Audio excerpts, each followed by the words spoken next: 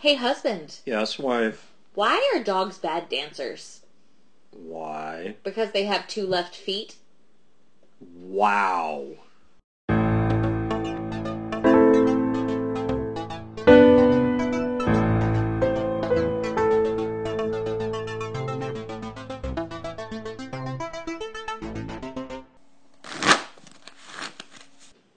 Welcome, everyone, to Random's Thoughts. I'm Wife. And I'm husband. And we are here to bring you all the gaming news and related conversation of the day. And revelry.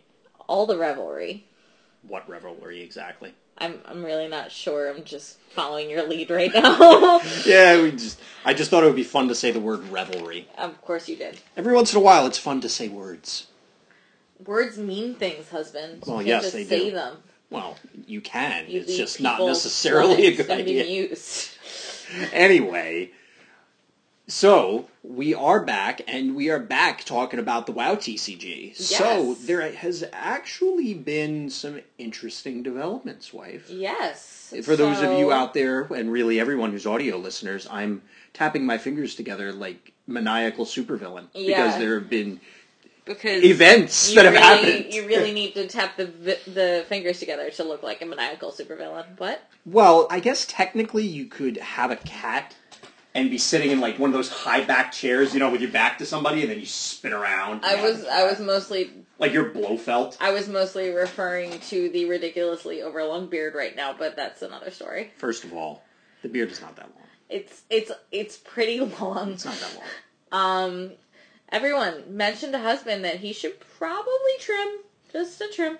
Well, no, we'll leave it up to the people to decide, because if you go watch our Twitch stream, you can see, well, I'm wearing a mask, but Yeah, you can see the beard from underneath the mask. Yeah, it's Optimus Prime with a beard. That's just what everybody wants to know. Anyway. Well, Twitch stream, as we said, just real quick aside, twitch.tv/House of Random. Yes. I do a show with a former WoW TCG celebrity, I guess. Yeah. Scott Landis. Landis. You may have heard the name before. He wrote a lot of articles, won a lot of tournaments. You heard a few. Yeah. You may have heard of him before. Yeah. He did a lot with the WoW TCG, and now he and husband have focused their sights on the new Transformers TCG. Yep. And they run most weeks, except for this past week because of the holiday. Yeah. But most Thursdays, they get together, they talk about Transformers, and that's about all I got. I watch it, and now I'm trying to play Transformers, and it's hard, but it's still good. It's a good game. Well, speaking of playing Transformers, before we get into the specifically WoW TCG related news, there is another con coming up in the very near future. Yes. So PAX Unplugged is coming up in, really, by the time this goes live, at the end of this week. Yep. So it's really exciting. We like it a lot because it's in our backyard, so we don't have to pay for a hotel. Funny story, the official PAX Twitter account, yeah, the name I don't remember but that's not really important. You can find it pretty easily if you go looking for it. They actually tweeted out that, again, I think they were calling it the Dead CCG Society or something, is going to be running a dedicated room for games that, well, are pushing up daisies. Yes. So last year there was that really scary game, Hecatomb. Yep. This year there might be some random WoW TCG playing. Yeah, I don't think... Not really like set events. We're just gonna possibly meet up with some old friends and play some old favorites. Yeah, so definitely hit us up, any of our contacts, all the usual things. It'll be in the show notes, but you could hit us on Twitter at RandThoughtPod.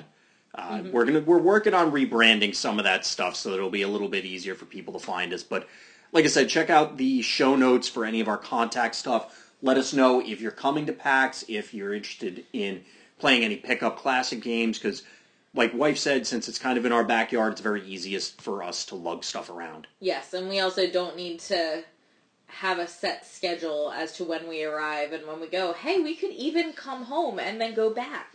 theoretically, it does, despite being close, it still takes a little bit longer to do that. Well, yes, but in theory, it could happen. Yes. I'm just saying, it's a possibility. But we will probably be hanging out all day, every day in the general TCG area, because there's a number of different games that we're going to be playing, including Lightseekers, Transformers, obviously WoW, if we get the opportunity, and then doing a bunch of other learn-to-plays, Gruff is going to be making an appearance, which is actually... Gruff's going to be there, Yep. which is really cool.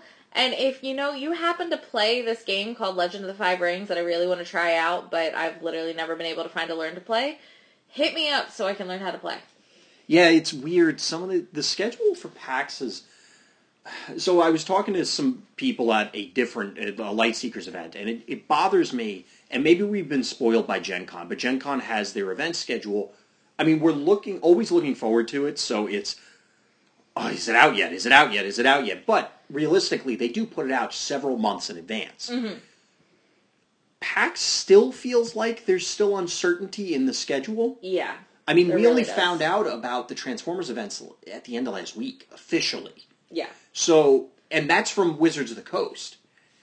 And it's kind of, why is all this stuff up in the air? Like, why is this not set in stone months ago? And, and, like, to your point about Legend of the Five Rings, I don't think there are any learn-to-play events officially on the No, there are no official learn-to-plays. I'm going to try to, right? show up and be like, hey, anything possibly happening that's maybe not on the official schedule? I mean, it feels like such a silly thing to not have, hey, learn to play our game when it's going to be a general tabletop gaming convention. But maybe it's such a general tabletop gaming convention that, everybody else on the face of the planet except me has actually tried this game. No, because, okay, so here's something, and I know we're getting way off topic, but here's something that everybody listening to this, because obviously you're a gaming enthusiast if you're listening to this show.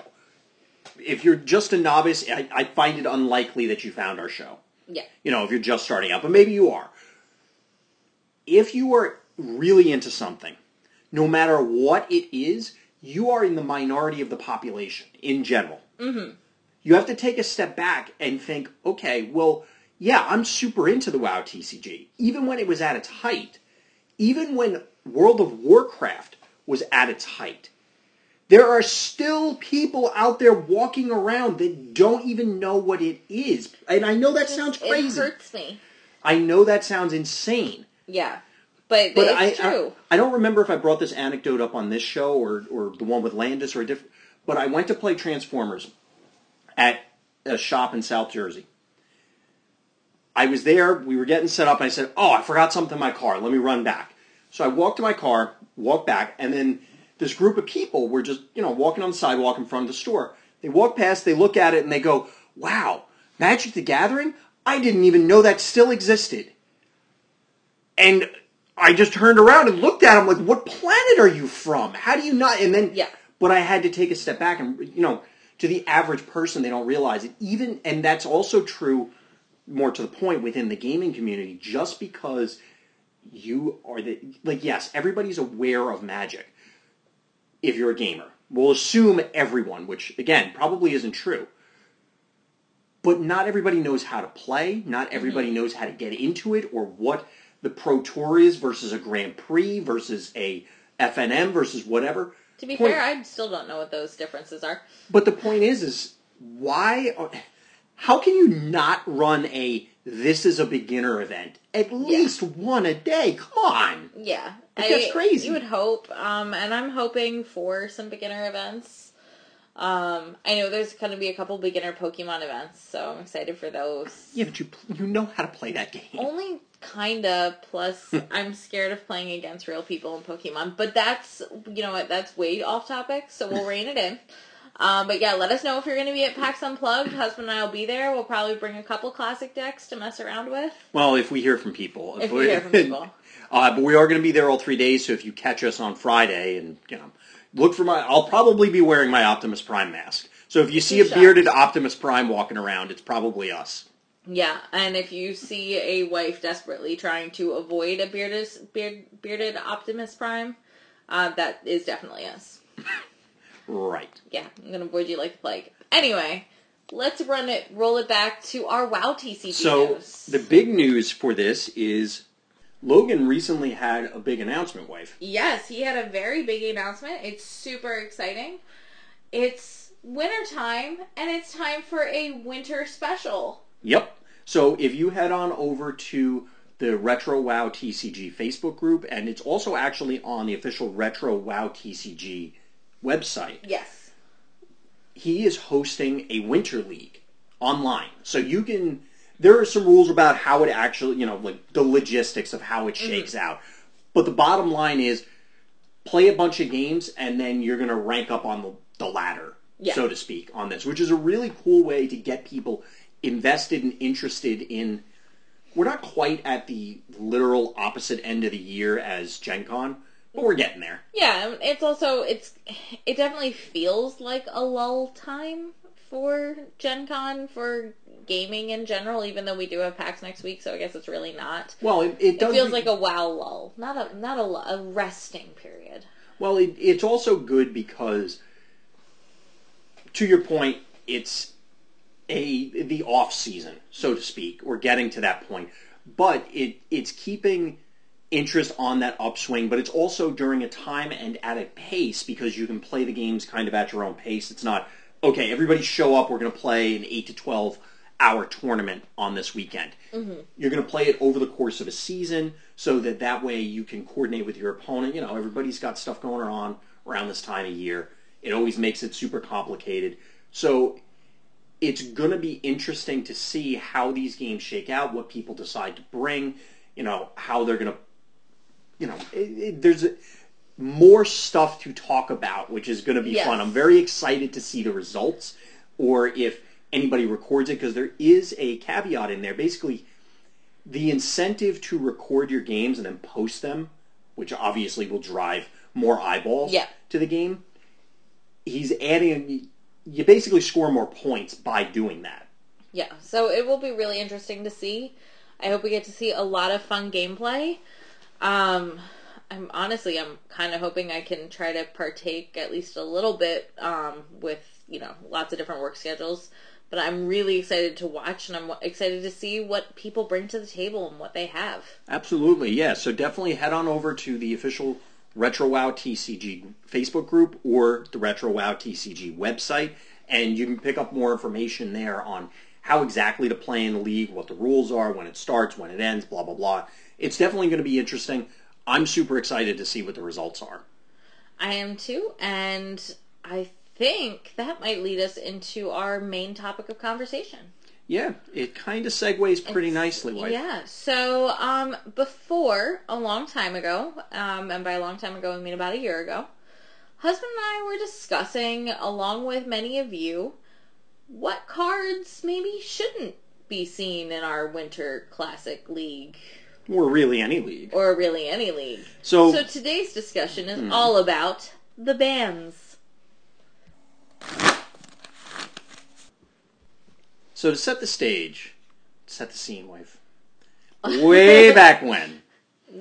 Whenever we had this discussion last, you're saying about a year ago. 2017, I think? We were specifically pointing our targets and focusing all our lasers on a single card. Yeah, we were focusing everything on one card because it's ubiquitous through many decks, and we went through, I forget exactly how you phrased it, but Magic standards for how they ban things. Yep, we basically broke it down by the rules, or I guess guidelines. I don't think Wizards of the Coast ever officially said that these are their rules, but they basically said these are their rules as of several years ago. I'm sure things have changed since then, but there were several rules that they outlined for their modern format. That's the actual name of the format, is modern. And basically it amounted to, we don't want the games to end too quickly. We don't want a single deck to dominate. We don't want things to be super unfun. Yeah. And that's kind of what they model the format after and say, okay, well, if this certain combination causes games to end a little too fast, we're going to do something about it. If it turns out, hey, no matter what, even if this deck isn't that good, everybody thinks it's that good. Yeah. And it's now 80% of the meta, we're going to do something about it. Because they really did want to make an effort to cultivate basically the same sort of thing that we're looking at for Classic, where it's a non-rotating, meaning eternal format. The cards never leave. You're always going to be adding stuff to it. And if you're constantly stuffing things into a closet, eventually you're going to have to clean it out. Like you're only going to fit so many things in before there's suddenly a problem. Yeah, and also it's a great way to ensure diversity when you're out in a matchup, because there are cards in this game, in every game, that are the best cards. There's no other way to put it. They are the best cards, and that's why everyone runs them. Now, it becomes a point of contention, and obviously Magic being the 800-pound elephant in the room, they have a lot of voices, we'll put it that way, where no matter what decision they make, there is a vocal portion of the player base that are going to be unhappy, no matter what you do. And some people are just complaining for the sake of complaining. Some people are truly upset. Sometimes they're legitimate complaints. Sometimes they're not. It doesn't matter. It's going to be no different for this game, because no matter what, people are going to be attached to certain things, certain play styles, or human beings change is scary. Yeah. So it's going to be important to make sure, as we're discussing this, remember, we're just outsiders, and these are our own thoughts. Definitely chime in with your thoughts, because we're always open to hear what... And I think it's important to have that discussion. It's healthy. Of, okay, this card feels oppressive. Is it really, though? Again, like our earlier discussion, can we take a step back and look at, okay, I personally hate this card, whatever it happens to be. But is it really that bad? Yeah. Or maybe I really love this card, but it really is a problem. Like that. And which is a couple of the cards that I'm going to bring up, and my heart is literally going to break when we start talking about it, so just know that. So I don't really want to go too far into Broderick, so we'll start with him. Because we did already do an episode on it. Bottom line is I think... So... I'm trying to think of an easy, succinct, like 2-sentence answer, and I think it comes down to this. The format's super aggressive. We all are aware of that. Yes. This is going to be more than 2 sentences. No, really. Format's super aggressive. We're all aware of that. Broderick basically excises all X1s. If you have 1 health, you are unplayable. Yeah. By virtue of Broderick existing. The vast majority of 1-drops have 1 health. Mm-hmm. Meaning the vast majority of 1-drops are virtually unplayable. Obviously, Werewolves, Lady Bancroft, Garrett Weiss, etc. Yeah. There are exceptions. There always are. But most of those 1-drops are bad anyway? Yeah. But I could certainly see... there's a couple that I could see, like, being legitimate, especially if Broderick wasn't there. But I think that even though Broderick's really strong, and yes, he does negate a lot of 1-drops, I don't think it matters that much. I think Broderick does more good than evil because he helps keep certain things in check. Otherwise, I think other aggressive lines would run rampant. Mm-hmm. The fact that you could have... Like, there are some matchups that I think hinge on Broderick existing, which, if Broderick were to go away, he's only 4 cards in your deck, you're not necessarily likely to have him to begin with. I don't think it's as much of a problem as a lot of people would think. Yeah. I think he's just very powerful, and by virtue of the entire history of the game, you're only going to see the most powerful cards. Yeah. There's a certain point where you hit a threshold of, okay, we have all these cards. Some of them are going to cause others to become unplayable because they're just better versions. Mm-hmm. Broderick, because he does something so unique, happens to push a lot of things out. If Broderick wasn't there, there's enough cards that another card would fill the vacuum. Yeah, and I think multiple other cards could fill the vacuum, and actually I think that could possibly make its own problem. I'm kind of coming into the idea that Broderick's like a spider, and he's killing all the little bugs that would have been a bigger problem than just the spiders. I think you've been reading nursery rhymes too much. Probably. Because did you swallow a spider to eat the fly? I don't know why she swallowed the fly. Perhaps she'll die. Well, That's the question. Is the format dead if Broderick goes? Anyway, Anyway. we did do an entire episode on this. Our bottom line thoughts, and again, we would love to hear from people. I do not think Broderick should go. I think that he provides a useful tool. I think both green and blue could definitely... Well, blue, I think, they don't necessarily need their own Broderick because they have it in Mikhail Blunt. I think maybe you add another blue card and then give Horde another, not necessarily Broderick effect, but another power, like something on that power level. Yeah. But Monster and other neutral need their own, because right now they're way behind because they don't have Mikhail or Broderick. Yeah. But anyway, so do you want to put Broderick aside, move to the next? I think we put Broderick aside. He's been talked about before. He'll be talking about again, I'm sure. But should we move to the card that everybody brings up when banning discussion comes There's in? like 5 or 6 cards that everyone, air quotes, brings up. So which one? I'm going to talk about the one that's going to break my heart. Oh yeah, what one? Hezriana. That one I don't think... I mean, yes, she does come up fairly frequently, but I don't know if that's literally the first one everybody jumps to. Well, so I did pose this question in the Facebook group. She was mentioned. Of course. And when I was looking back at old discussions about banning cards, she's just always mentioned. And a lot of people hate her. I love her. I love her to death. But I'm trying to take a step back and defend my love of Hezriana. Do you think she needs to go? Here's the thing.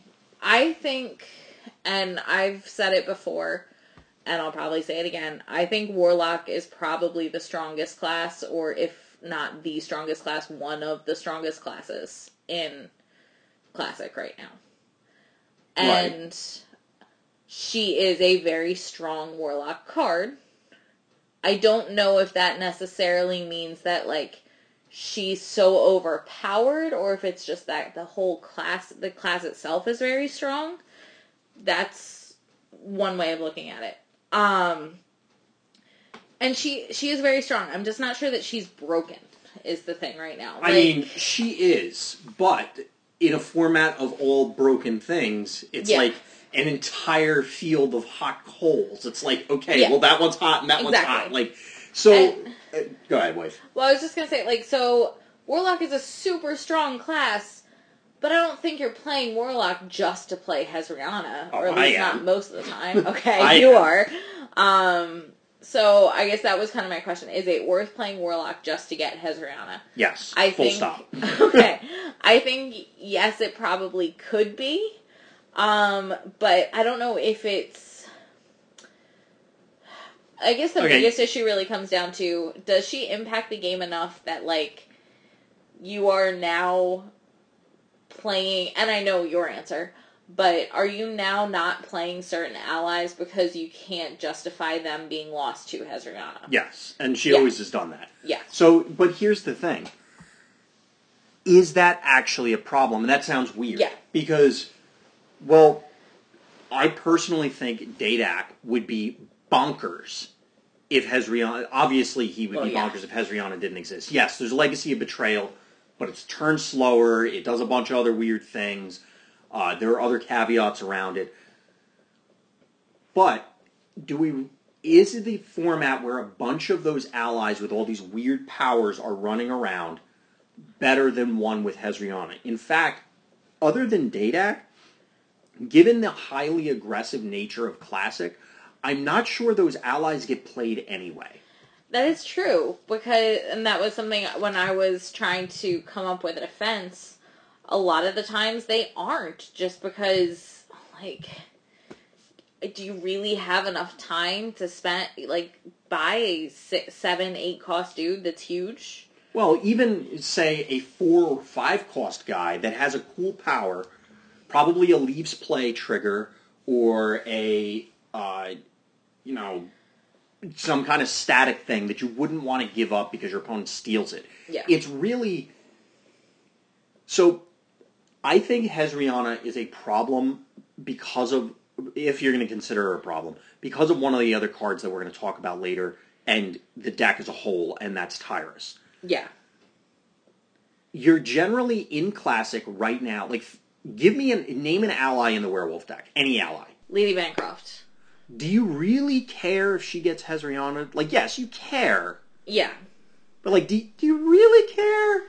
Yeah, and I mean, your allies with Aberration, you care, but you don't care because Hezriana has Aberration. You care because she stole your Aberration guy to deal with. It's more she's a removal, Yeah. It's a 2 ally swing. You're removing theirs, you're getting one. Yeah.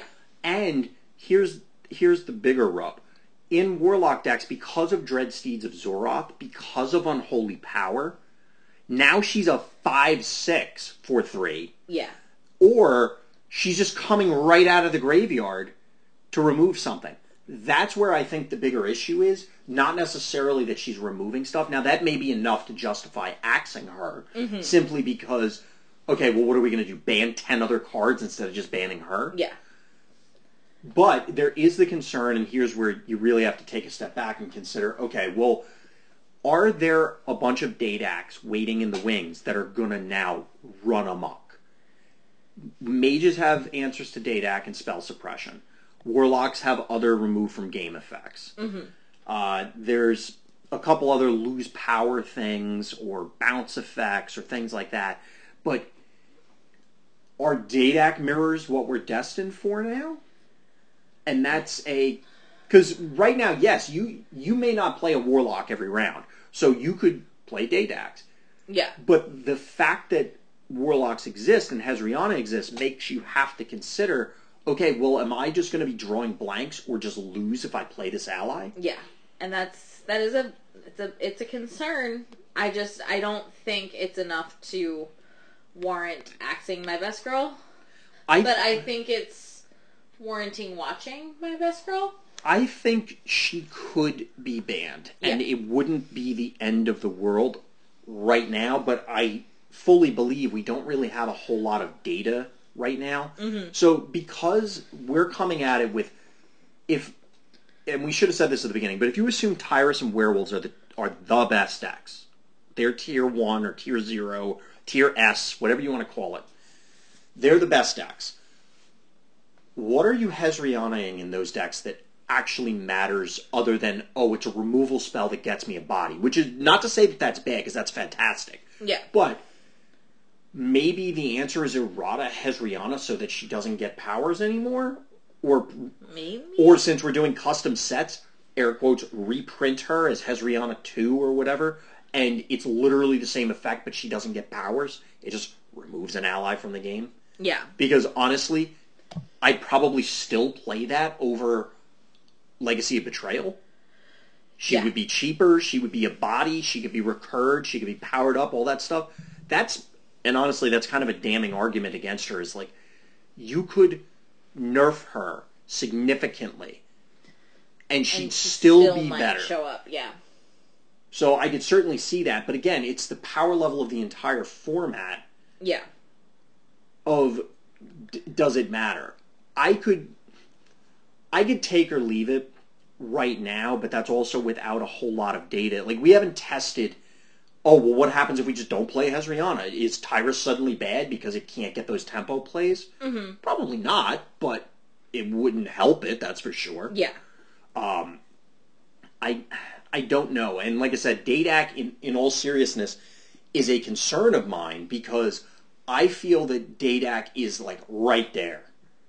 Mm-hmm. He was part of the reason that a lot of my Scourge builds could even get off the ground, because you'd randomly have these Dadak turns where it's, oh, well, not only will I eat your guy, I'm going to deal 6 to you and heal 6 and stabilize immediately. Yeah, Dadak is pretty nuts when he works. But then you just go, oh, you're playing Tyrus. Well, I guess I lose. Yeah. Just because, you can't just run him out there. He's going to get eaten by Hezriana. Yeah. But anyway, like I said, maybe an errata's in order. I'm concerned about being too drastic about things because we don't have a whole lot of information about the format as a whole. This is true. But I would say, especially as we get more information from this Winter League and other games, she's probably one of the cards to watch, and soon we might have to make a decision either way. Well, it's kind of... you have to be careful that you're not just trading one evil for another. True. And it's also, by the same token, you're not necessarily trading one evil for another. So just because, obviously, another deck will fill the power vacuum. Let's say we make a bunch of changes and Tyrus and Werewolves fall off the face of the earth. Other decks will become tier 1. That isn't necessarily bad. There will always be tier 1 decks. Yeah. So it's tough. I could certainly see Hezriana going and it not being the end of the world. I don't know. Yeah. So I'm leaning toward I would be willing to see that play out, I guess is the question. Yeah. Or the way I'd put it. Yeah, and I think that's a way to put it. As opposed to Broderick, where I feel I'm more opposed to Broderick being banned compared to Hezriana. Yeah. And we'll see how it plays out through the next couple months. Another card that was mentioned was Army of the Dead. Really? Yeah, but I think it's more just one of those.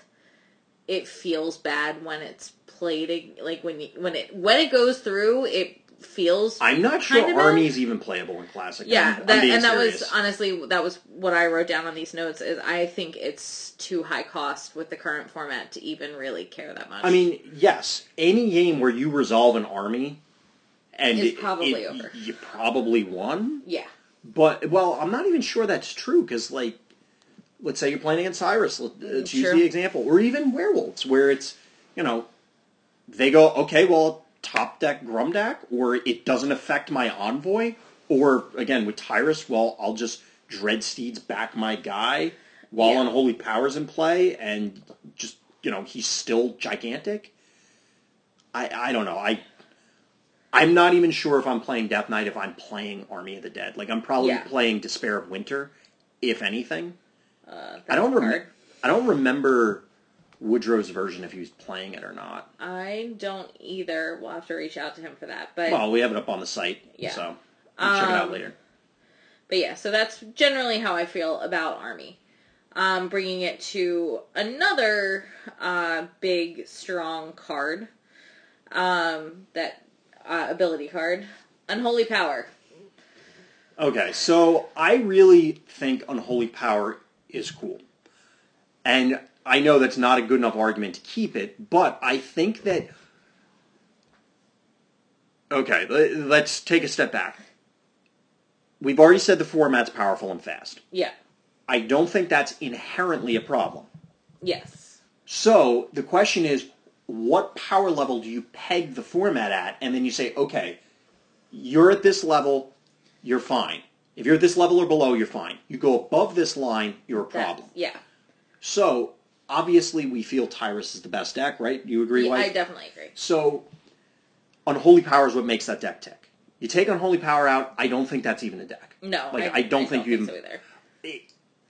Barring other bans, obviously. Yeah. Like, if you take a bunch of other things out, it would change. But if you just ripped Unholy Power out, I don't think you play Demons. I personally feel Tyrus gets banned before Unholy Power. The reason for that is, and I was literally arguing with someone about this the other day. Their opinion was, Unholy Power is a 4-cost master hero. And it is. It is. It definitely is. But you can remove it. You can't, other than, killing your opponent, you can't remove a master hero. Can't be done. I guess you could blank the effects with Hero Surrender or something, but let's be real. Yeah, but when you add Unholy Power with Tyrus, because his flip is ridiculous. Well, that's it. And so I think it's that combination that's actually a bigger problem. I really do want to see, legitimately, somebody play, and we should test this when we get the chance. Don't play Tyrus. Play Archimonde. Yeah. Is it still as nuts? Because in all honesty, there are a lot of games where I'm playing, say, Druid Control, whatever kind of form of Druid Control, where it's, okay, well, I'm on the draw, I'm doing okay. Oh, they played Unholy Power. Bam. I'm up to like 17 damage. Flip. And I don't have any cards left. Yeah, so it's like, oh, I top decked the thing to kill Unholy Power. Okay, well now he's still... I'm only at 4 resources. I'm top decking. They have a full hand and a quest base, and it's like, Yeah. Whereas what I had to discard because, regular Tyrus discards plus them hitting me with a bunch of stuff, maybe I had to pitch that Hurricane. Which, I'll soak a little bit more damage and then just slam a Hurricane and my opponent goes, well, I guess I'm stuck for a couple turns. Kind of. Yeah. I mean, maybe they have the Banish to the Nether, maybe they don't, whatever. Point being is that you at least have some... There are very few other cards like that where you can slam them that early and remove all the potential barriers that your opponent has for them to get back into the game. Yeah.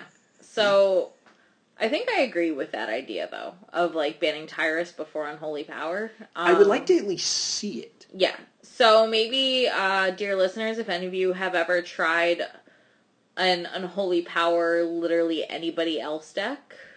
Anybody but Archimon. Tyrus. Yeah, anybody but Tyrus. Archimon's really the only other one because the other demon heroes don't let you run on Holy Power. But which we talked about the other day. But that would be something interesting to see just because I think whoever you were arguing with is right. Unholy Power does make you into a master hero. I think the issue is adding Tyrus's effect into that makes you into a super duper master hero. I think there's also an argument similar to what we were saying, or I was saying about Hezriana, is that maybe a pseudo reprint / errata is an order where maybe Unholy Power is now a 3 cost that only gives +2/+2. Mm-hmm. That doesn't sound like a huge nerf, but now every cloth class can deal with it with Miniature Voodoo Mask. That's true. Which is significant because, yes, Mage had spell suppression before, Warlocks had Banished to the Nether, and Priests had their regular removal. But having a 1 cost more universal answer like that, where it's, okay, well, I don't have to have this specific thing, or have these sort of, I don't... Because here's the other concern. As we're printing more custom sets, if equipment ever becomes a thing, there's now an Unholy Power level thing that's an equipment. Mm-hmm. Even better than Envoy, let's say, because we're going to get to Envoy in a minute. But let's say there's something that power level. Now you're split between, okay, well, either I answer Unholy Power main deck, or I answer this other thing main deck, because if I do both, I'm going to have a bunch of dead cards against the other one, and these decks will step on your neck very quickly. Yeah. So if you are put into that position, given the speed of the format, I think it's going to be bad for everybody. I agree. So that's why allowing something, say Miniature Voodoo Mask, to be able to cover multiple bases like that, because you can still remove the Voodoo Mask, but at least it'll help stymie the aggressive efforts and allow the games to evolve. Again, just like Magic's rules, it was turn 4 rule. Games shouldn't end before... You should get 4 turns. And they felt that, okay, you've had your chance. You got to play a game. Yeah. You had 4 turns. It sounds ridiculous when you say it in a vacuum, but we all know from playing card games, 4 turns is acceptable. Yeah, you have a chance at 4 turns. Especially in the way, with the way the mulligan works, the way the resource system works, blah, blah, blah. The WoW TCG, I think 4 or maybe 5 turns is reasonable. But whatever it turns out to be, pick your turn limit and then start molding these erratas, these bans, these whatevers around that. Yeah. So, what do you think on Holy Power? You'd said that you agree with me, but did I convince you otherwise? Well, now that you're saying it, I was going to say, initially Unholy Power is, I personally find it pretty ridiculous. It is able to be dealt with, because even recently we've played a lot of games where it was dealt with, and let me tell you how frustrating that was. But I think... The biggest issue is when it comes into the combination with Tyrus. Now, that could be wrong, because, like we said, we haven't really tested it that much with other heroes.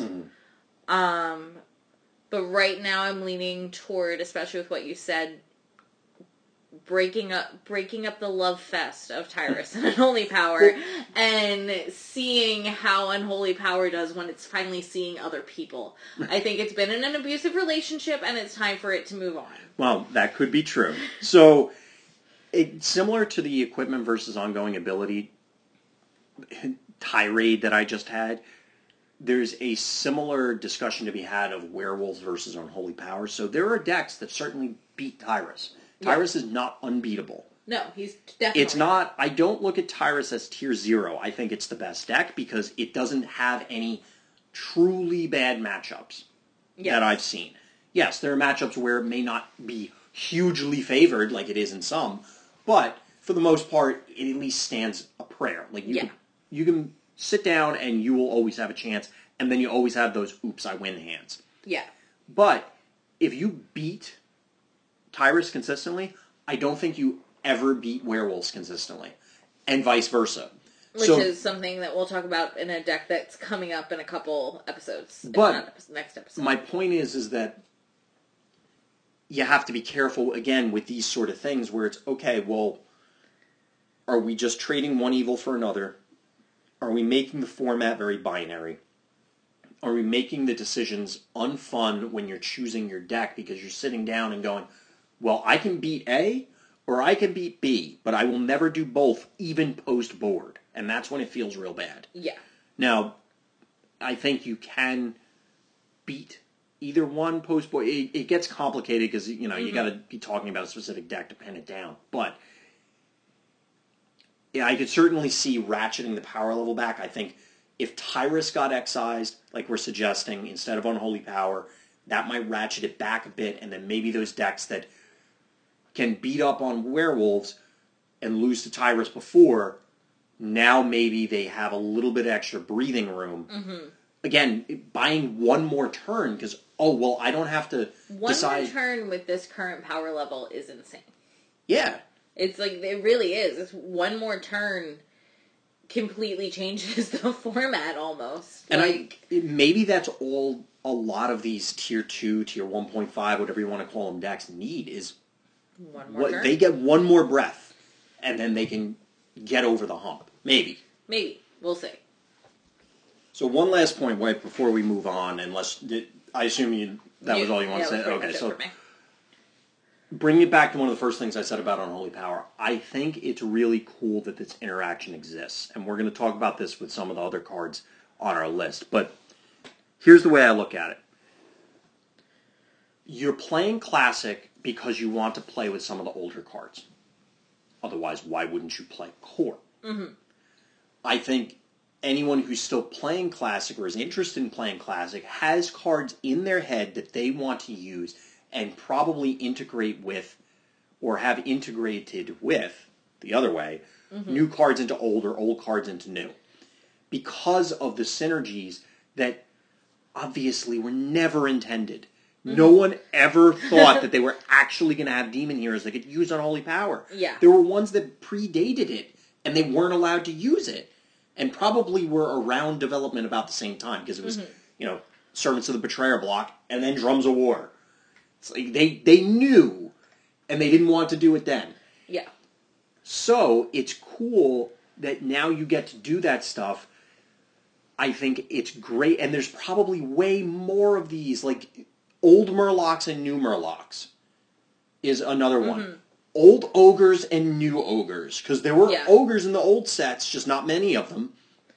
And obviously any of the demon interactions.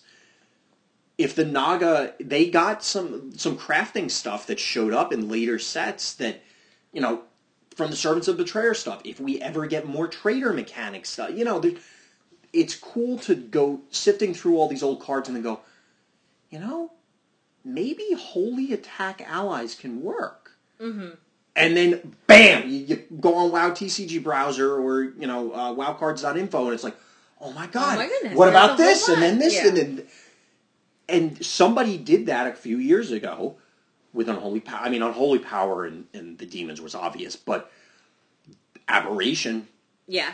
Somebody sat down and go, hey, funny story. Which is something that we'll be talking about in just a second. But the point is I think Classic is the format for those things. And I don't think, that to me is the essence of Classic, is getting to do these sort of things. Yeah, getting to do all the goofy things that were never really intended, but they're, fun. Now, there's obviously a line to be drawn where, okay, the Winter Wondervolt thing, that's Bunnies. probably Bunnies, that's probably crossing a line. But Bunnies. Well, Bunnies is a different story because it feels like it's a loophole in the rules, whereas the Wondervolt thing is, I guess it's also a loophole in the rules. It's not really a loophole, but it doesn't feel the same as Yeah. combining, the Servants of the Betrayer Naga allies with Bones of Transformation or whatever it's called to, if you were to get something to work. Or, again, Unholy Power, Envoy, and Aberration, blah, blah, blah, all this stuff. There are these cool interactions. I don't think they should be lost because, again, you're playing Classic because you want to use the old cards, or otherwise, why aren't you playing the other formats? Yeah. So. And yeah, so I agree with that. But to quote directly from the website, Envoy plus Aberration blows. I'm just going to quote that directly. Well, I mean, yeah. There are a lot of people that don't like it, and I don't blame them. It can feel oppressive. Yeah, and it can feel oppressive. That's why I think it's one of the premier aggro decks, because it is oppressive, because Envoy, and to a lesser extent Circle of Blood, which I feel like people forget is part of that deck, but it's pretty important. Circle of Blood is really allow strong. You to control the board in an aggro deck. Yeah, it really does. My issue is like it's super strong, and this could just be by virtue of some of the games that you and I have been playing recently, where you kill freaking Envoy 20 seconds after it comes out, and it's so bloody frustrating. Well, it has to go. Yeah. Or to go back to the quote, like you're gonna have a bad day very quickly. Yeah. Envoy, again, I think it's a cool interaction. I do think it's cool interaction. I think that deck. Okay, so we were talking about. I think if Unholy Power goes, demons will exist, but like a lot of things have to change for them to continue existing, I think, to compete. Okay. If Envoy goes, I don't. Does Werewolf still exist? No, Werewolf does not exist. I mean, Circle, like you just said, Circle of Blood is a big portion of that, but I'm pretty, really Envoy carries that deck pretty hard. So, let's, not to be a broken record, but let's take a step back. Why would losing four cards in a 60-card deck matter? Here's part of the reason why, and obviously it's not the only reason. If you sit down and play, and your opponent slaps Tyrus on the board, or slaps Master Sniper on the board, and you know for a fact that they cannot have Unholy Power, or Envoy, or whatever, that changes how you play. Yeah. I don't have to worry about you going turn 1 Jadefire Satyr, turn 2 Bozul, into Lesson of the Nether, into Warbringer Urix Amal, into Unholy Power, oops, I'm dead. Yeah. Because yes, that opener's still really strong, but there's not going to be that follow-up where, oh my god, all of a sudden they all powered up. Yeah. Or with Envoy, it's not, I'm going to be demolishing every one of the allies that you play, and then when I've decided that I've killed enough of them, I'm just going to take you out too. Yeah. The fact that threat doesn't exist changes the way a lot of the matchups go, because, you don't have to play around certain cards, or even include, say, equipment destruction in your deck to begin with. Because what's another equipment that anyone even cares about? Yeah, it's kind of hard to think of. Random armor, random weapon. Yes, there are things, but for the most part, Signet of Manifested Pain I care about, but Edge of Oblivion. Yeah. Yes, there are equipment. Oh my god, Edge of Oblivion. I still remember when you were crafting those. They're not. Or when we were looking for those, and I was in the crafting line, and people were mentioning that they had an Edge of Oblivion, and I waved you, or I texted you, and you came sprinting across the hall to come talk to the guy. I don't remember this ever happening, but I'll believe you. It definitely happened. Sure, it happened. So, anyway, point is that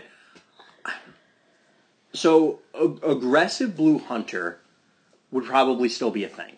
Yeah. Aberration as part of the aggression package would probably still exist, because mages and any other shamans, any other damage-based mid-range control decks, it gives you that's your answer. Yeah. Is because you'll play allies they can't kill, kind of thing. Again, to circle back to Broderick, that's kind of why he's necessary for some of these things to exist, because otherwise you're going to have a hard time dealing with them. But anyway, Uh, I think it's a cool interaction. I don't think it's that much of a problem. I'll be honest, I find Grumdak to be more of a problem. Yeah, I can see that, because Grumdak is kind of a problem, but I love him and he's not going anywhere. Well, Fight you. So this is another rule that I think would have to be defined for this, is breakpoints on where allies should be. So Grumdak one-shots Deathfear. Now, maybe that's important and that should exist. Maybe it shouldn't, because now a whole bunch... it's very hard to find protectors, for example, that don't just up and die to Grumdak. That being said, because Envoy only deals 4, they would survive a hit from Envoy, but not Grumdak. I don't know. Yeah. I personally can't stand Grumdak because of that. But we've talked about it. I don't think Envoy is powerful enough to justify it, but if Envoy gets the axe, I think a lot of other dominoes have to fall, or a lot of things get thrown out of whack. Yeah. So again, if we were to axe every card we talked about so far, so Broderick, Hezriana, we'll skip Army, Unholy Power, Envoy, you significantly changed the format to the point where I'm not sure anyone currently is, including us, is qualified to discuss anything about it. Yeah, and I think that's very true, because... And that's not bad! No, that's not bad. But it's definitely, you will have changed the format enough that God knows what's going to come in its place. Well, and we've all played a lot of games. Have we really, and everybody has thoughts about all these things, but has anybody really sat down with these cards missing to say, yep, this is okay? Or no, does my Emic deck from a couple years ago become oppressive now? Because none of those things are touched by it. That's true. Does Woodrow's Death Knight deck, because I don't think he's running any of those cards. I can't run most of them. Yeah. But, is that a problem?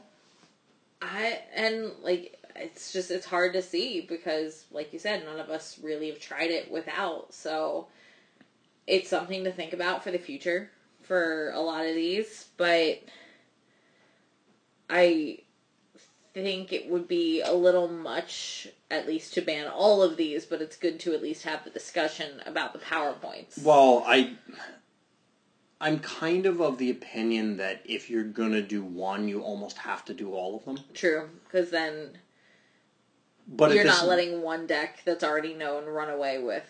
But it does change. So there is an argument to be made. So if you were to yank one of the pillars out, you pull Unholy Power, you pull Envoy, but not the other. Do the Predators, the decks that preyed on it, or rather that it preyed on, so Werewolves beats Mage, right? Yeah. If Mage is now a thing, it's in a big way, I think a lot of Mage builds line up decently, at least, against Tyrus. The problem is that they just get smoked by Werewolves.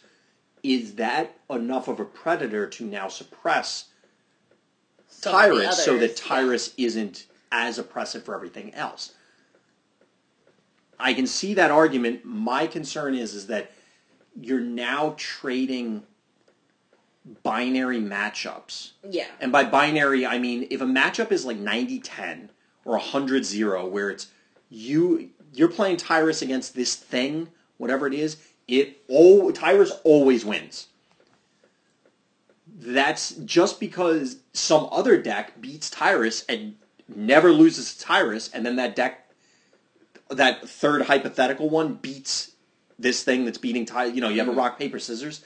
If it's truly really hard rock, paper, scissors, that's not good either. That's not fun. No, and it's not. It's just rolling the dice to see who you got matched up against. And we've played games that were like that, and they stunk. It sucked. And by games, you mean not games in WoW. No, I mean, there were matchups like that, but we played other games. We played other card games where, honestly, it just turned into one massive game of rock, paper, scissors, and we're like, this is boring. It's is everybody showing up with deck A today, or are they showing up with deck B? Because if it's A, great. If it's B, I guess we're getting lunch early and we're going home. Yeah. So, I think that's a good place to put with Envoy, is trying to see if we cancel out one of these, what's going to happen with the others? And going from what you said with, well, is Mage going to become a thing? Let's move into the Mage card that got brought up. Blizzard was called a fun suck. And I don't disagree with that, but I don't think it's an overly overbearing I completely disagree with that. And I don't even, yes, I played Mage decks. I think Blizzard is fun to play. I think Blizzard is fun to play against, believe it or not. The reason why I like Blizzard is because I can just keep getting ready and keep getting... You're not freaking doing anything. I'm like, okay, I'm just going to keep stacking and oh, you finally want to play a card? By the way, you're dead. Well, but here's the other thing. There's actually counterplay against Blizzard in multiple classes. Yeah. And available as allies, because you can... Any way that you can make them play or discard a card or RFG a card from their hand, any of those things will remove Blizzard. Or, you could just kill it. Yeah. Or you could play a deck that is some, like Aberration, that's somehow immune to Blizzard. Yeah. Or you could play around it and, like you said, stockpile resources. There's a lot of ways to do it, and if Blizzard gets removed, I don't think Mage is playable. No, Mage is definitely not playable if Blizzard gets removed. I mean, maybe that's wrong, but I really don't think it is. Let's put it this way. What are you going to do? Play Water Elemental instead? Which I guess if Hezriana gets banned, then maybe Water Elemental comes back? Yeah. But that's another one where it's, okay, you've removed such a key and core component to the class that what are you even playing now? Yeah. I really don't know for what could come in its place. Honestly, I don't think Mage is in a good spot right now. No. Because Werewolves, like I said, is a really bad matchup. It's just... Yeah. It's the way it is. I don't think Tyrus... I think Mages line up decently against Tyrus. I don't think it's a great matchup because Tyrus can just go, oops, I win, in multiple ways. Mm-hmm. It's not just, well, I curved out and played Unholy Power on 4. It's, well, I lessened to the Nether and stripped out exactly what you needed, and I have pressure. Or, oh, hey, I hit multiple Dreadsteeds of Zoroth, and I'll just keep recurring my entire board, and I'm top decking well. Yeah. Because eventually I'll hit a second Unholy Power, or a Banish to remove your spell suppression to get my first. I think it's a playable matchup, but yeah. It's not like Mage wins at 80-20 or something. No. So yeah, I personally think Blizzard can be dealt with readily enough. Honestly, and I mean, this goes with power level too, because Blizzard only costs 2. In my head, and this could just be because of games that you and I have recently been playing, I find Hurricane much more obnoxious to play against than Blizzard. But I think that's just because of recent games that we've been playing. Probably. But yeah, I think Blizzard is what makes Mage. I think, yes, the first few times you sit down opposite Blizzard, it's irritating. But I think there are enough ways, both gameplay and cards to play, to get around it. Yeah. Just if that makes sense, gameplay, a personal playing strategy. Yeah, play style. Play style, thank you. Versus also cards that can just deal with it relatively quickly. Plus, and there are ways to ignore it, too. How many Ferocity allies are there that just go, oh, you froze the rest of my team. Okay, well, I'll play a 7/7 Avatar and boom, just crack you in the head with that. Or even Woodrow's deck. He's running Garrosh and Mazukan. They really don't care about Blizzard. No. I mean, your opponent is going to have to do something. I guess they can just let it tick that late in the game. Maybe. Unless, you end the game immediately. Or Garrosh is just making... So how does that... Theirs would go on... Because you would add it to the chain. They would add theirs to the chain. So the tokens should come out after Blizzard goes off from Garrosh. So you should be... Your tokens would be able to attack. Yeah? I think. I'm doing this in my head, which is always bad, so it's... Yeah. But anyway, I feel like there are multiple outs. And if you... again, I don't think Mage exists without Blizzard. Yeah, and I agree with don't. That. But it's also what are you trying to design the format to be? If you want a bunch of mid-rangey undead mages, where it's just, okay, well, I'm all in on Deathveer, and I back it up with a little bit of burn and some spell suppressions, and then, smattering of random horde allies and neutral, like, okay, yeah, that's a deck. Do you want all mage decks to be that? Yeah. I guess. I don't know. I don't know. I don't think Blizzard should go. I don't think it just is justified. But yeah, I don't think it's quite justified. I think there's enough ways to deal with it. Moving into another card that got a winky face emoji after it. A what? The wink. I don't. Whatever. Winterveil Disguise Kit. Yeah, that card's whatever. We're not even going to talk about. Yeah, you turn into a snowman. Do you the want card, to build a snowman? Nobody remembers what the card text is. We're not talking about this card. Yes, just ban it. That one should be banned. Winterveil Disguise should always be banned. The only other ones that I have, one is just the idea that Bunnies needs to stay nerfed forever. There's no reason for that deck to continue to exist yet. Just ban it. Yeah. One of the other suggestions that came up, instead of banning Unending Breath, or Undying Breath, whatever it's called, is eroding mounts to only impact quests in play. Because that would also shut down the combo. I don't see a need to do that because it's, as far as I know, excuse me. Sorry about that. As far as I know, that's the only card that would matter. Yeah. In which case, just ban the card. Just kill the card. I don't think anyone out there is dying for their legitimate Unending Breath deck, not even combo deck. If you are, let us know. We'll if you are, I'm sorry, but that card's gone. We're just getting rid of it. It's done. Yeah. So, and then I had two cards that I wanted to mention, but I know in my heart of hearts they are just my personal vendetta cards, and they should stay. Deathveer and Silver Moon City. No, those are legitimate things to talk about because Deathveer is a concern because especially if some of these other bans go through. Yeah. Well, okay. I guess I should say if the format as it's now, if this was like the only card that's getting banned, no, there's no reason to ban Deathveer. If any of these other cards get banned, there's a legitimate reason to ban Deathveer. Well, here's the thing, and this is how I look at it for the entire format, especially since the whole custom set idea is in play. We should be filling in holes and gaps in class and archetype gameplay with new cards. Right now, Deathveer is the perfect example. If you can play Undead, why are you not playing Undead? Yeah. In virtually every class that it's available. There's almost no reason to play. Like, let's say there's a red warrior deck.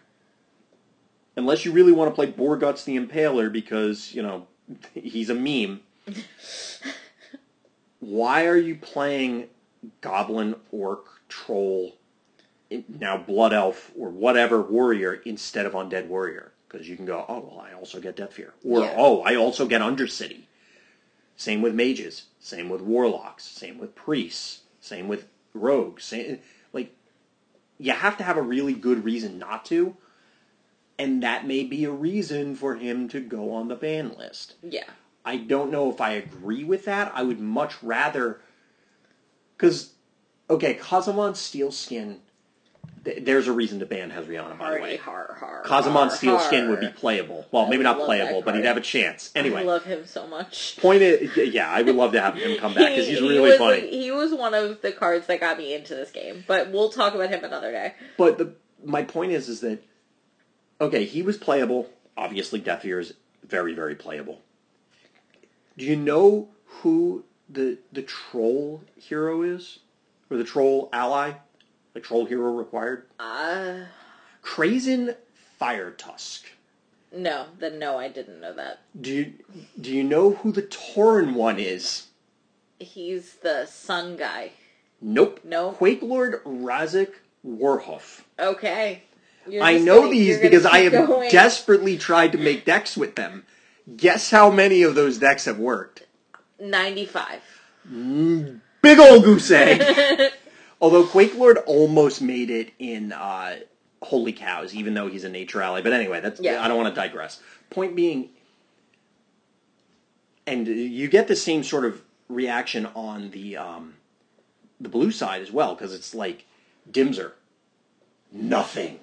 Yeah. So like, can we print now that we have cost? Can we print some other like racial heroes that or whatever the allies that give me a reason to be these other things? Yeah, and I think that's the biggest argument against Deathfear is because it gives you such a big boost to play undead, like a good reason. Can't we just get better reasons to play other things too? And believe me, I get it. That is not an easy thing to ask. No, it's not. Easy to ask for. It's not an easy thing. It's a harder thing to fulfill. So you could easily make a 4-drop that's, Night Elf required. That, I mean, Zempra's not bad, but, Night Elf was the first one that I reached for. So let's say you print a 4-drop that's like 10 times better than Deathfear, and it's like, okay, well, you just made the problem worse. Yeah. But wouldn't it be nice? I mean, yes, that is the difficulty. That is part of the job description. That's the hard part.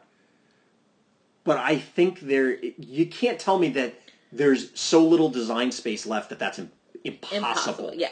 To make it good, but balanced. Yeah. And worthwhile. Even if it's only one deck that says, okay, well, you could play Undead Priest and play Emic, or you could play Gnome Priest. Well, I mean, you have Dimser, and you get Thingamabob McGurk that does. Is it bad that whatever. Sounds like it could be a legitimate gnome name? Yeah, that's a gnome. I was just like I said it, and I'm like, yeah, that's actually probably someone's gnome in WoW right now. Probably. God, the gnomes. But anyway, the point is that you can't tell me that there's so little. So we started off talking about bans, or we are still discussing bans, but Silvermoon, Deathfear, these Undercity cards that force you into certain things, I can understand why people would want to see them banned. They are kind of stifling. We have the option to do these player-made sets. Let's expand before we contract to some extent. I know there is, and I've said it before, the concept of addition via subtraction. Remove some of these things, you open some stuff up, prune it a little bit, and then it grows healthy. I feel as though there are enough gaps that you could put things up, raise their pedestals a little bit, and then see where things are. I think there's a lot of room to do that. I'm still of the opinion that Hunters and Paladins need better removal for certain things. Yeah. And there need to be better 1-drops that can compete with Broderick. There need to be better 2-drops. Like, the early game drops as a whole are just really bad. Yeah. And that's part of the issue, especially with this current format being so quick. We see a lot of the same ones because there are only so many that are good. Yeah. And like you said, it's build it up another way, maybe, would be a great way to go about it, if at all possible. I'll be honest, I would be perfectly fine with things that are super clunky, like such and such required all over the place. Yeah. So what if Jadefire Satyr was Demon Hero required? Or if, some of these other things were whatever hero required. Maybe we would be okay with some of this stuff. You would still get to play some goofy stuff, and then it wouldn't be... But it only works in this deck, so you know that, okay, with this other bizarre interaction, or the fact that now you have a critical mass of 3 2s for 1 is not necessarily a problem. Mm-hmm. So what about... I'm surprised nobody said this, but no one complained about Winter Wonderbolt? Not that I saw. I just saw Disguise Kit. Okay, so I'll be honest. I think that card should go because I think it warps the format in a bad way. In that, even if this, and I think we had this discussion with Pat when we interviewed him over a year ago now, that this is all supposed to be for fun. So that does color the discussion to some extent. Yeah. But even if you look at it from a strictly competitive viewpoint, it's a combo. I'm fine with combo decks existing, but it feels super binary because a number of classes just literally can't interact with it in any meaningful way. Yeah. Now, I know there's a bunch of people out there probably going to be screaming to say, oh, you can play Talisman of the Horde. It's like, yeah, but not really, because they're just going to play a quest that says, nope. Yeah. Or they're going to play... I mean, or you could play, if you're playing blue, you could play the 4-drop Dwarf Shaman that when he gets revealed from your deck, you can pop an ongoing. And it's like, you could. I feel like with Wonderbolt, it comes down to, can I either immediately deal with Wonderbolt? No? Okay, I lose. Or can I essentially win this freaking game before Wonderbolt comes out? Which you probably can't. In a lot of cases, it's really hard to do that. Yeah. I've come close a couple of times with my Hezriana deck. Your Hezriana deck? Yeah, my Hezriana. Wow, it's late. My Bagmara deck did beat Wonderbolt. Well, but the thing is, Bagmara has disruption as well. Yeah. So you have to disrupt it and pressure it, or just have like a gazillion ways to break up the combo one way or another, which, again, disrupting it. So it kind of comes down to... It's not as bad as bunnies. Where bunnies, it's either you are a class that can beat it, and you drew the cards to beat it, or you didn't, or you're not, and therefore you win or lose kind of by your opening hand. Yeah. Or before you even sit down. Wondervolt feels like it's in a very similar boat where, okay, you're playing something that can interact with it. You have enough whatever to disrupt it. Great. You don't. That sucks. And there's no in between. Yeah. I don't think that that's healthy in general. I don't think that sort of gameplay, and maybe that's an argument that people have for some of these other things, but I don't think it quite applies. Like Blizzard, like you said, no matter what deck you're playing, you could play around it. Theoretically. Like, your opponent's not going to play Blizzard and then draw go for 30 turns and kill you with Blizzard. Like, they literally can't. Yeah. You're not going to... I mean, Unholy Power is kind of closer to it, where it's if you cannot either race it or you can't remove it, you're going to lose to it. Yeah. But it's a pillar of the format, and it also... Most things can deal with an ongoing... that you get a turn afterwards. Yeah, if you get a second turn, that's a big difference than I play this, you're dead. Well, yeah, Wondervolt could literally do it at the end of your turn, kill you on their turn, or just do it on their turn with interrupt backup, and then just go, it's... So, I don't think there are enough Winter Wondervolt fans out there either to say, okay, well maybe we keep it around for them. I mean, I feel like I'm allowed to say this. Didn't even Pat himself said, yeah, I'm playing this just to prove that it's stupid. Or something, like prove that it's broken or something like that. He might have, I don't know. He was one of the ones who created it, right? A long time ago? I think he was. I don't remember if he played. Just like, you guys don't want to ban Wondervolt? Okay, I guess I'll play it. Well, it was banned the first year, and then they unbanned it. Yeah, then we unbanned it. I don't see a purpose...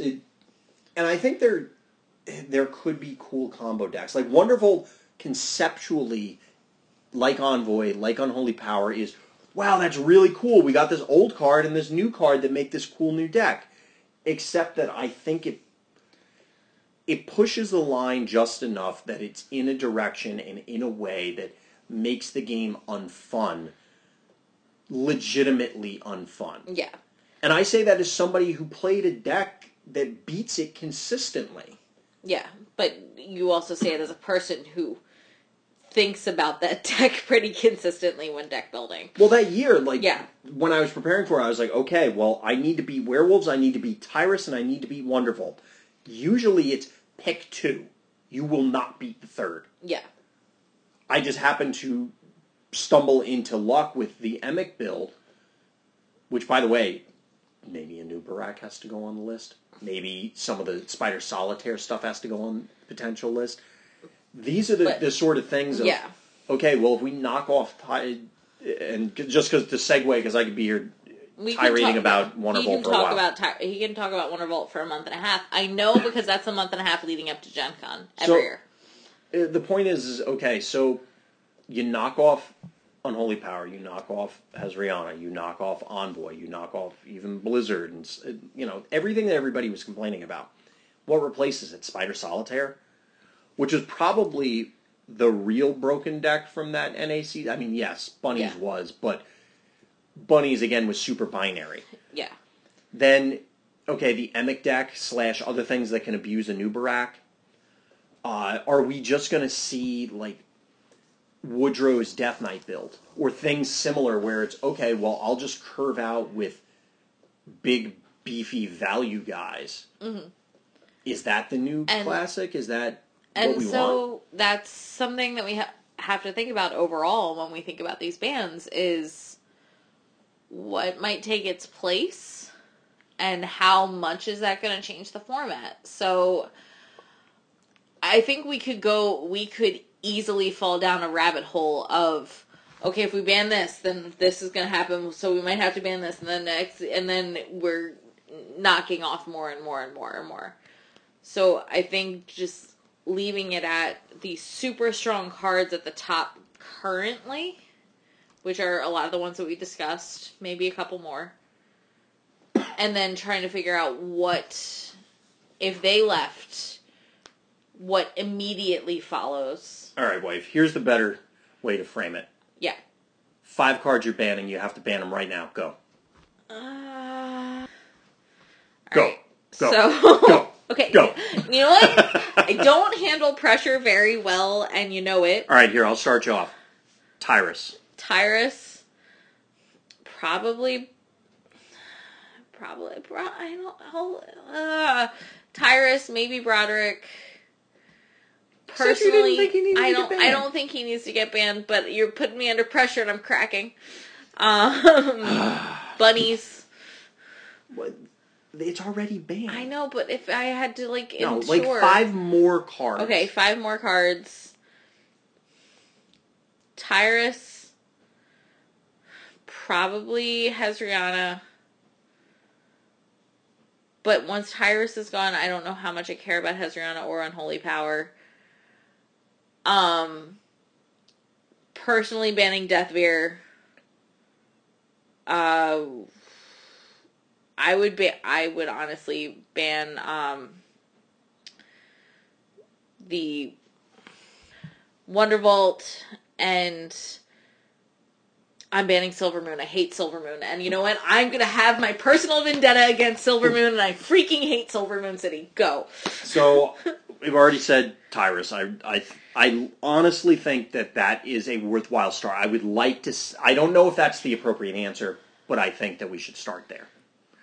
I think that since you were taking so long, now I started to lose where I was. Well, you made me panic. You know better. I had to keep you going. You gotta keep the conversation flowing. Oh my God. God. Come on. Anyway, pick your 5. See, that's the sign of a good host. You got to keep the conversation flowing. Pick your 5, and then I'm going to bed. So, Tyrus, like we said, I think something has to come out of Werewolves, and I think it's either going to be Finkel Einhorn or it's going to be Grumdak. Yeah. I think Finkel Einhorn is not really the answer. I think Grumdak is somewhat of a problem. It's going to depend. I think Deathveer or Undercity. Probably Deathveer, again, assuming that we don't bring stuff in. I don't want to see Deathveer go. I love Deathveer as a card, but he may have to. I still thought question mark. Deathveer was a girl for a very long time, but continue. Does it matter? No. Anyway, obviously Wonderbolt I think, should get the axe. I don't particularly see any reason. I've seen people talk about Mazukam before. It didn't come up, but people have mentioned him before just because I think people have PTSD from previous formats. But then you get to go, Mazukam. But I do think that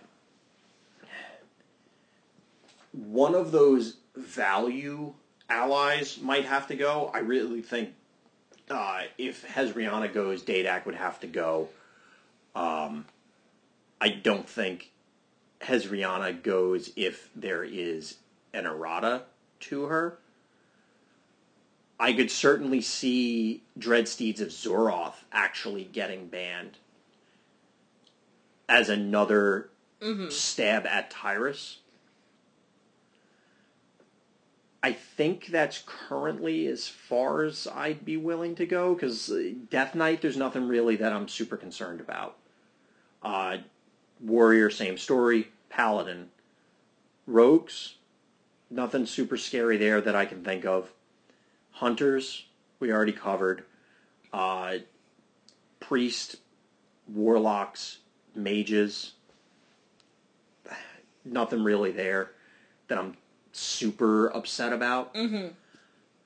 And shamans, sure, they exist. Like, I don't know. Once those, like we said before, once some of those things go, it's very difficult to predict what's going to fill that vacuum, because there are so many tier 2 decks that are right on the cusp that it may be, hey, we pull a couple of the pins and the floodgates open, and now the ban list goes from, oh, well, we're going to ban, 2, 3, 4, 5 cards. Now we need to ban literally like 50, because unfortunately then things like, so we ban some of these things. Is Boomkin now a problem? Boomkin's always a problem, but anyway. Well, my point is that some of those other decks that are... Seeing what comes next is really hard to predict. Well, it's also... It's not just seeing what comes next, it's seeing what comes next and are they mutually exclusive for, do we have really bad rock, paper, scissors? Or even worse, afterwards? That's why I think we need to introduce more universal answers, give each class a flavorful way to address certain things, whether it's allies, whether it's abilities, whether it's equipment, whether it's whatever. Every class should be able to interact with things on the board. Yeah. In some way, shape, or form. Or give us better neutral ones / quests / whatever that can do something. Because, man, the generic ones, like, Burn Away is just bad. Like, that is not an answer to Wondervault. I don't care how many times people say it. It's not. Yeah. Well, so this is a conversation that's going to continue. It's going to continue personally probably for us for the next half hour at the bare minimum, but I think in general in the community it's going to continue. And I think it's an important conversation to have, whether or not even much change happens because of it. But I think it's an important conversation to have so people are aware of where the format's trending and how the community as a whole is feeling. Well, since we've mentioned a lot about the custom sets, we've already gotten some, it's important to have the discussion so that everyone's aware of what people actually want to. Yeah. Because you can design a healthy, balanced format all you want. Let's face it, our community isn't the size of Hearthstone. It's not the size of Magic. We need to make sure that we're producing and building things around what people want to play. Yeah. But it's hard to know what people want if you don't open your mouth. Yeah. So, that being said, everybody here, keep commenting. Let us know how you feel. So we can continue to this ongoing discussion. Anything else to add, husband? Nope, I think that's everything for now. Well, for now, I'm wife. I'm husband. Join us next time for more Random Thoughts.